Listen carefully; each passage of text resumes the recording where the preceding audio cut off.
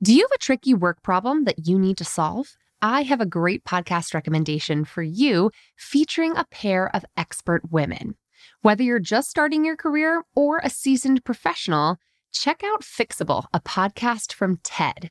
Hosted by Harvard professor Frances Frei and her wife, leadership coach Anne Morris, the brilliant duo provide honest, actionable advice to help you navigate everything from a gaslighting manager to returning to work after parental leave.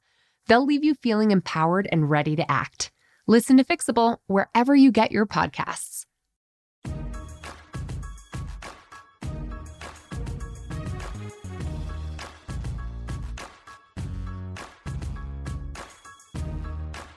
Hello and Merry Christmas Eve, bosses! For those of you who are listening to this episode in real time, 'tis the season to focus on friends and family and food and fun and love and all those wonderful holiday vibes. So I'm sending you my very best from Bossed Up. We are so appreciative of you, and your loyal listenership really helps make this show possible. Now, to round out our Best of Bossed Up series this week, we're diving into today's interview with Lucy Fink, who is talking about what it feels like to feel unqualified.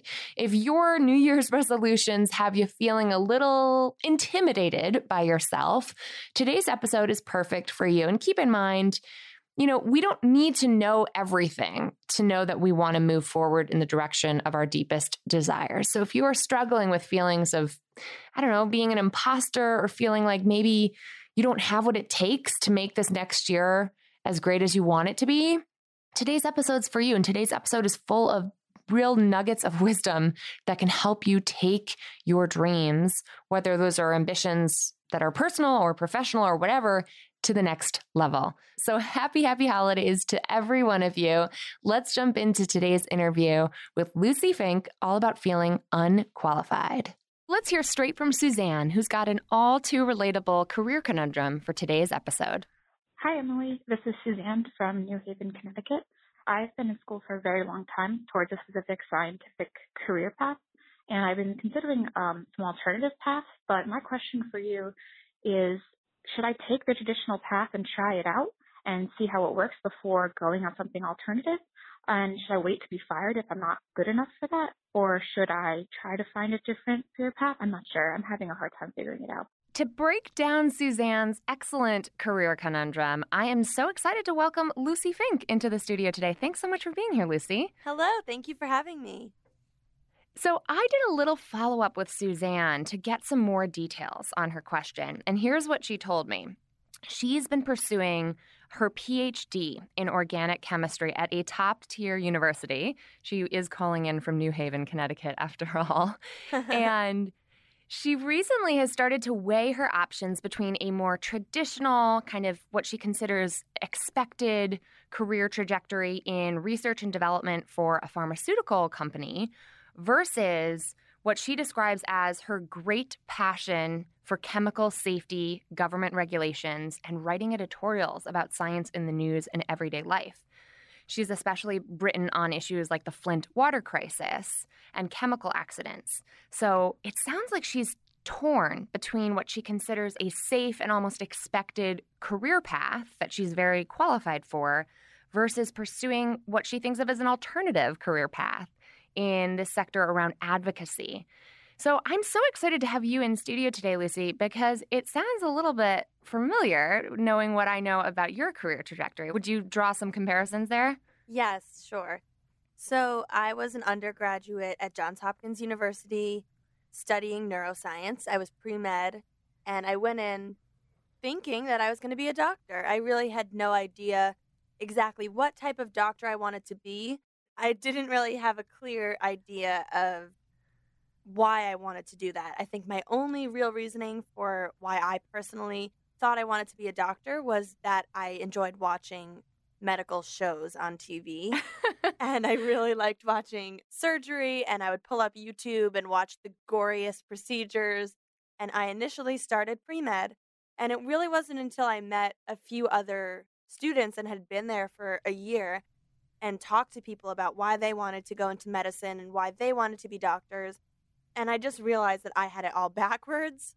And, you can't want to be a doctor because you just think it's cool to watch surgery videos. And I also had this on camera entertainment passion. And I kept telling my mom that I wanted to be a doctor on TV, like a Sanjay Gupta, Right. which is not really a field. Well, it's a tricky field to find yourself in, isn't it? But here you are, 25 years old, with a hit show for Refinery 29, Try Living with Lucy. And that's just one of many platforms that you're working on and ways that you're sharing your message with viewers who are loving your videos on YouTube now. So you've gone from consumer on YouTube to producer to creator. Yeah. Can you tell us a little bit about the journey to Refinery 29? Sure. So after graduation, once I had already switched out of medicine and I switched over to the creative writing side, and I was making video content for Johns Hopkins. I was hosting a YouTube show for the admissions office that was sort of a travel channel-esque design show that I produced and hosted without ever having done either of the two. After about years and years of doing that at school, I had the opportunity to be on the Today Show as sort of a millennial spokesperson, answering questions about teens and parents. And so by the time I graduated college, I had this whole video reel showing me on camera, both in live segments and produced segments and topics I had come up with and a whole range of ideas. And I sort of wanted to chase this on-camera dream, but I didn't exactly know how to do it. I was Right. under the impression that if I wanted to do something like what I'm doing now, the only real way to do that would be to get an agent and to be pitched out to hosting gigs. And I really wanted to be in this lifestyle space that's a little bit more informational, but still entertaining and educational and younger. And I just kept telling people I just want to be making content that if me and my friends came across it on social media, we would stop to watch it. But I didn't Totally. exactly know how to verbalize what that was. And of course, jobs like what I have now weren't really a thing a couple of years ago. I essentially was working at Ogilvy and Mather as a producer, and very fortunately, the chief creative officer at Ogilvy ended up moving over to work at Refinery 29. And she had remembered a couple of conversations we had where I showed her my work samples and I told her what I wanted to do. And very fortuitously, she remembered me and asked me if I wanted to come meet with the video team at Refinery. And it was completely a right place, right time kind of situation where I went in. The video team was very small and just developing, and they were incredibly receptive to young producers coming in who wanted to be hands-on in every aspect of the videos, come up with the ideas, produce them, write them, host them, work on editing, and it was a perfect match from the beginning. I want to jump in there because it sounds like your experience is similar to Suzanne's conundrum in that she wasn't quite sure exactly the job that she was aiming for. Maybe the job she's aiming for to be a scientist on social advocacy policy issues, creating compelling media and writing about those issues. Maybe that job doesn't quite exist yet, or maybe the pathway to making it profitable or sustainable for herself is unclear. So did you ever struggle with feeling unqualified in that way? Did you ever struggle with thinking, here's a safe path I could take, the traditional trajectory with an agent pitching me for entertainment sort of gigs that I might not love, versus a more, what I would consider a little more scrappy of a finding your way to really staying in the driver's seat in your career? Did you ever struggle with feeling like maybe I'm just not cut out for this? Maybe I'm not qualified? So it's funny that you phrase it that way because I saw it a little bit differently. I actually saw the whole going off with the agent thing as the less safe path because in my mind that was the path that I could go down that wouldn't give me a stable salary. And to be honest, when it came to on-camera situations, I have never taken a class on how to be on camera. I've never had a coach. I've never been trained. And because of that, it always just came naturally to me, the ability to talk in front of a camera, whether it was live or not. And Sure. because of that, I was very convinced from the beginning that it was not a skill. Like, I didn't think that it was something that I could do that was special. And because of that, I sort of thought going down the path of pursuing this was not really a good career path. I felt like, sure, maybe some people have had big hits where they've been put on a show and then they become a big star, but I knew that that was few and far between.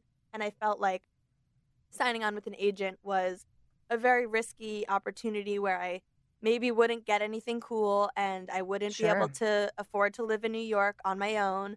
And because of that, my decision to work at Ogilvy instead of signing with the agent was my way of taking the safer route because I said to myself, I think a more secure career path would be agreeing that being on camera is not necessarily that big of a skill, and I really want to learn a skill. So the skill I Yeah. want to learn is being a producer. And I decided that being behind the scenes and learning how to actually put a video together and knowing all the steps that go into production was more of a skill than just being able to talk on camera. I, of course, now know today, having had my experience of being on camera and seeing other people do it and being in many situations, I now admit that I have a skill of being on Good. camera. I But would hope so. it took a little while for me to realize because I was I had it in my head that being a producer and working behind the scenes was a very strong skill that not everyone has, but I didn't want to go that route of just sort of floating in the ether with an agent and doing something that I Yeah. didn't feel was that strong of a skill.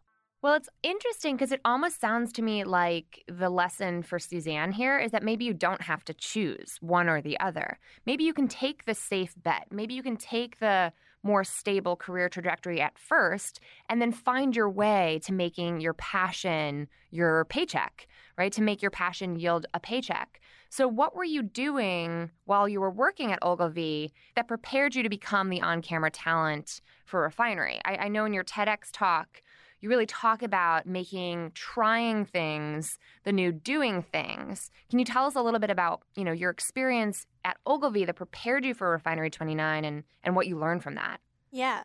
So while I was at Ogilvy, which I guess was my way of deciding to have a more stable career path and learn the skill and the art of production, I was very adamant about keeping up my creative juices and making sure that I was still trying new things and exploring. And I still didn't know exactly, even within the field of production, exactly what I wanted to produce. Thankfully, Ogilvy was a very creative environment that gave me free range to sort of like explore and try new things. And they encouraged all employees to pick up tools and just make things. There was one particular day I was just very underworked and I didn't have anything going on. I picked up a camera and I went into one of our studios and I just started shooting what I thought was a series of photos.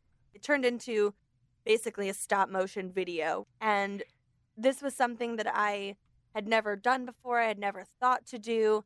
I just completely fell into it by playing with the technology. And it was the first time in my life, kind of like the way an artist all of a sudden realizes their passion and starts going crazy making the same type of art. I Sure. discovered this video format and was like, oh my God, this is the coolest thing I've ever done. I've never been so amazed by how a final video has come out.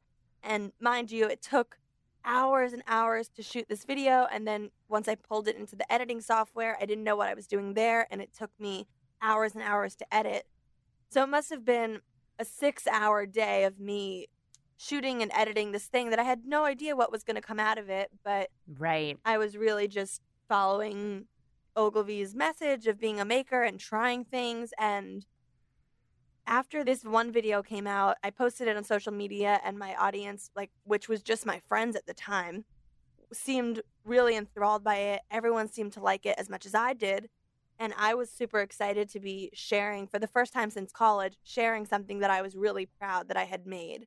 And I started churning out these videos at such a high volume that it was leading to a little bit of social media growth. But the biggest thing that came from it was a brand emailed me asking, how much do you charge for these videos? We'd love for you to make one for our Mother's Day campaign.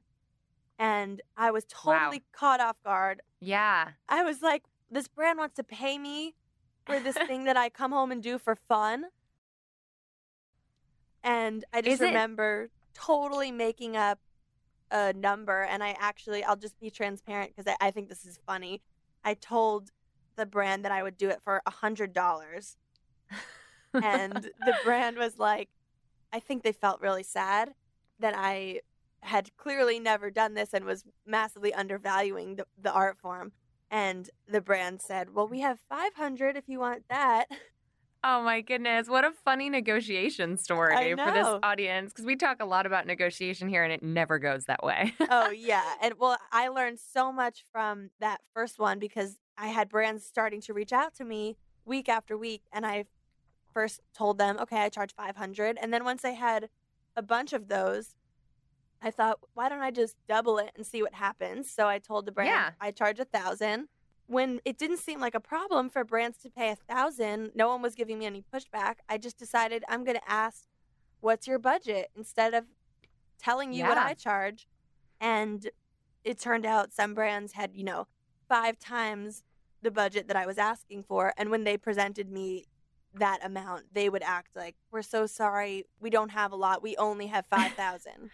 Well, it's such a wild, wild west because it's an art form, really. It's funny that you share how this really was a side hobby that became the qualifications through which you could land a full-time job as a creator, as a maker. Because just this past Sunday, the New York Times Magazine had a really interesting column by Katie Waldman all about, does having a day job mean making better art? That was the title of this really interesting piece in which she basically goes on to say, listen, we think of artists as these recluses who are monomaniacal in their focus, like a Lucy who is just making stop motion videos 24/7, 365 days a year. But, the West is basically forgetting that the Renaissance person used to be the typical artist. We think of like Leonardo da Vinci, who held down at least a dozen occupations.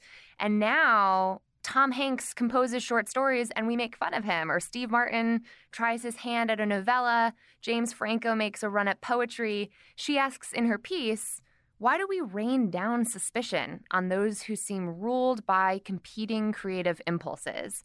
In this moment when our pieties about identity are unraveling to admit more nuance, what's wrong with letting people do two things at once? Right. And I feel like that's your story in a nutshell. Like you were, clocking in 9 to 5, and you also had some freedom and used your freedom and free time to really pursue an art form that later would become your career. Is that right? Totally. And I have to say, I think not only financially was I able to be supported with my full-time job that not only allowed me to have the funds to actually buy the tools and props that I needed to pursue my hobby.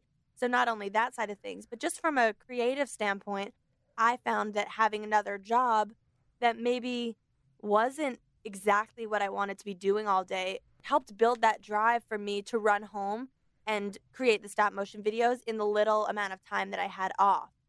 And perhaps if I had no full-time job and I was just sitting at home making stop motion videos, I wouldn't be as motivated. It's the classic case of how you seem to get more things done when you're busier.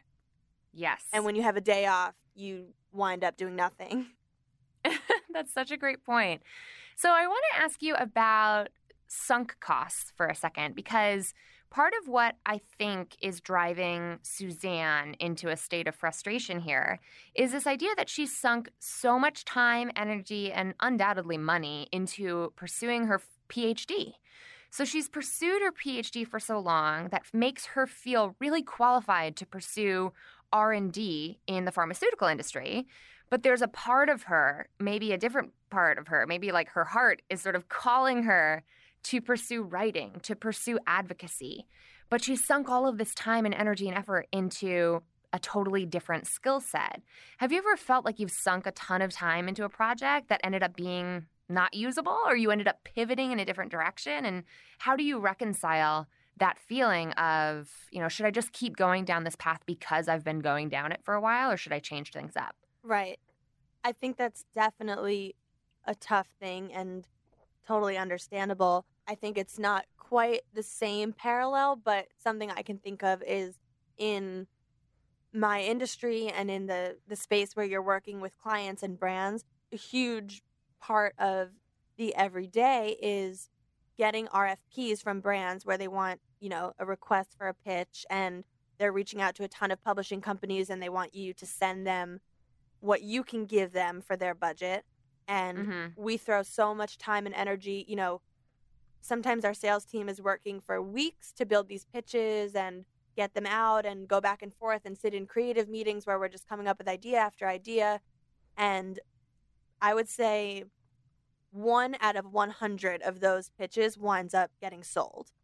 Wow. And even with Try Living with Lucy, I obviously started it just as an editorial series, and we've had maybe 1 out of 100 wasn't the exact ratio because there have been maybe between 70 and 80 episodes of the series so far, and we've sold 3 of them. Yeah. And I just, I know how many times I've sat and gotten excited about an idea and thrown time that I could have been shooting something editorially into planning an idea that just dies. And the way I think you have to think of it, I know it's a lot tougher when it's monetary investment and when you paid to go to graduate school to get your PhD, it's harder to justify. It sort of seems like you're flushing that money down the toilet.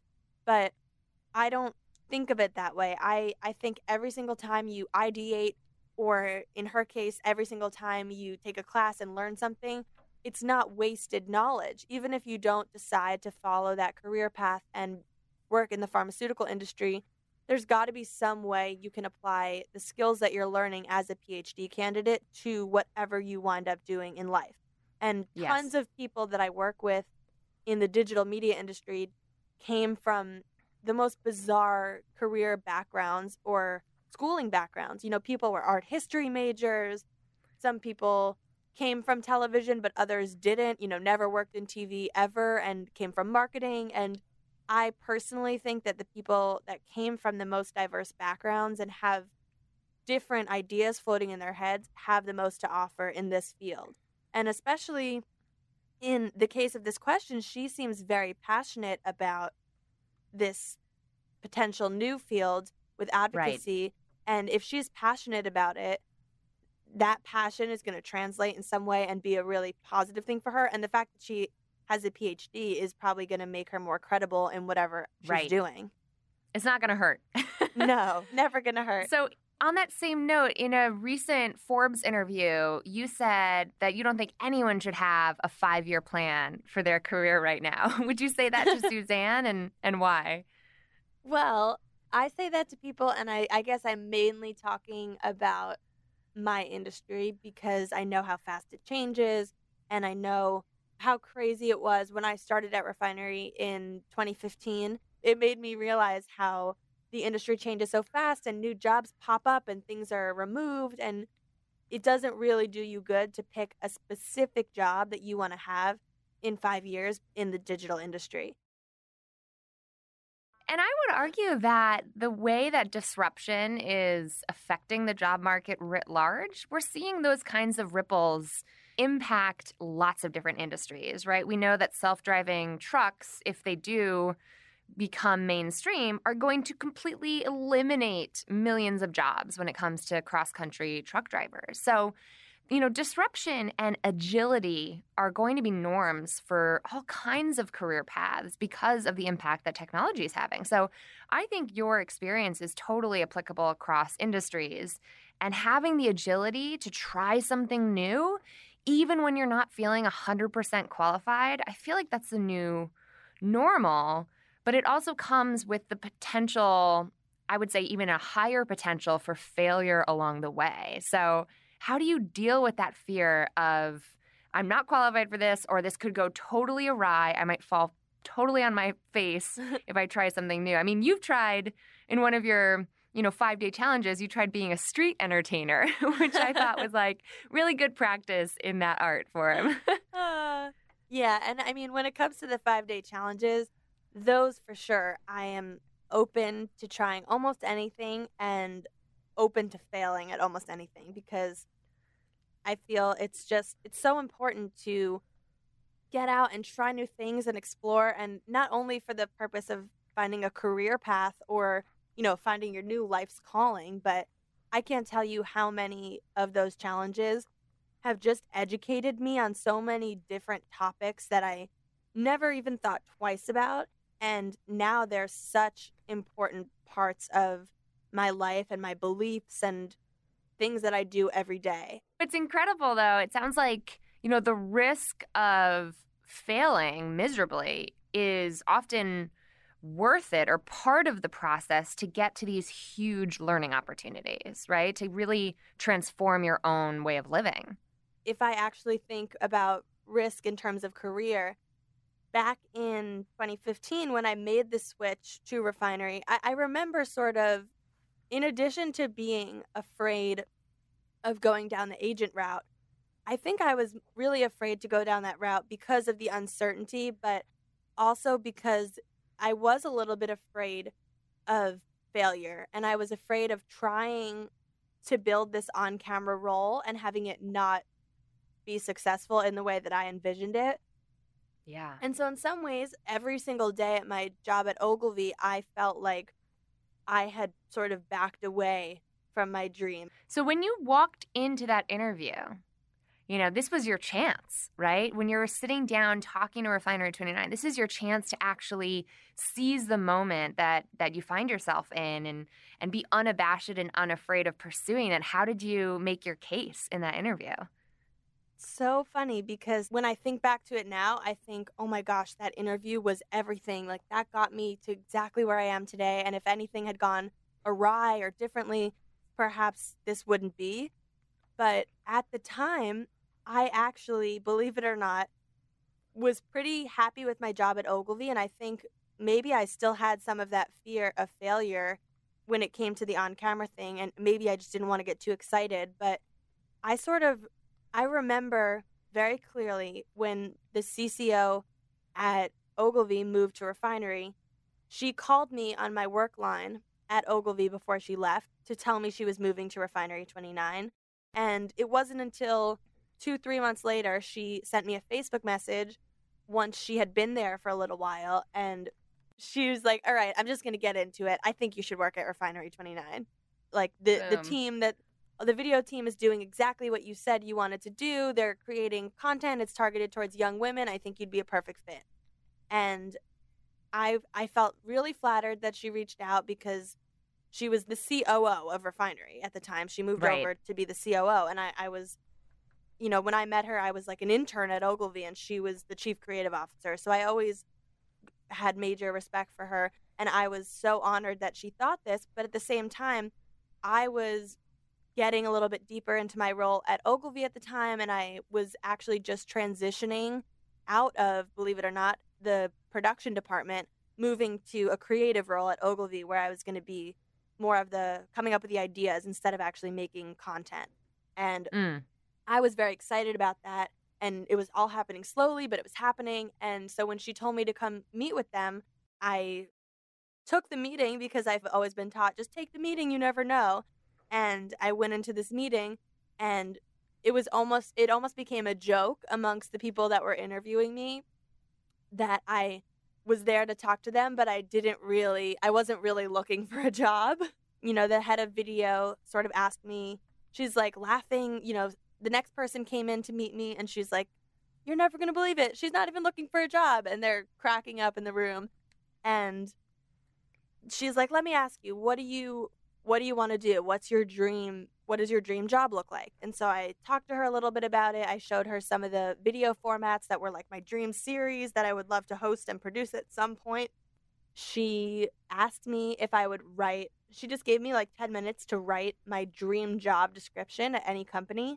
And so I wrote this description that was like building me into the face of a company or at least, one of the faces of the company, allowing me to be a lifestyle host and produce content on a whole range of topics relevant to millennials, and someone who got to make stop motion videos for internal brands and clients, and just a very creative, hands-on writing, producing, working on editing, kind of 360 job. And she copied and pasted that paragraph that I wrote and just put it in a job offer. What a lesson about long-term mentorship and sponsorship, really. Like, you were clearly doing your damnedest at Ogilvy to make sure that you made a good impression. So you weren't just like dialing it in at your day job and running home to focus on your passion. You clearly had performed to the extent where the leader there that then ended up moving had an eye for your talent. So what a good lesson on that front as well. And I'm so glad it ended up working out because now the internet has a lot more great content to consume from you. Oh, thank you. And now it's time for today's Boss Move of the Week. Looking back on 2019, y'all have been sharing your Boss Moves of the Year in the Bossed Up Courage community on Facebook.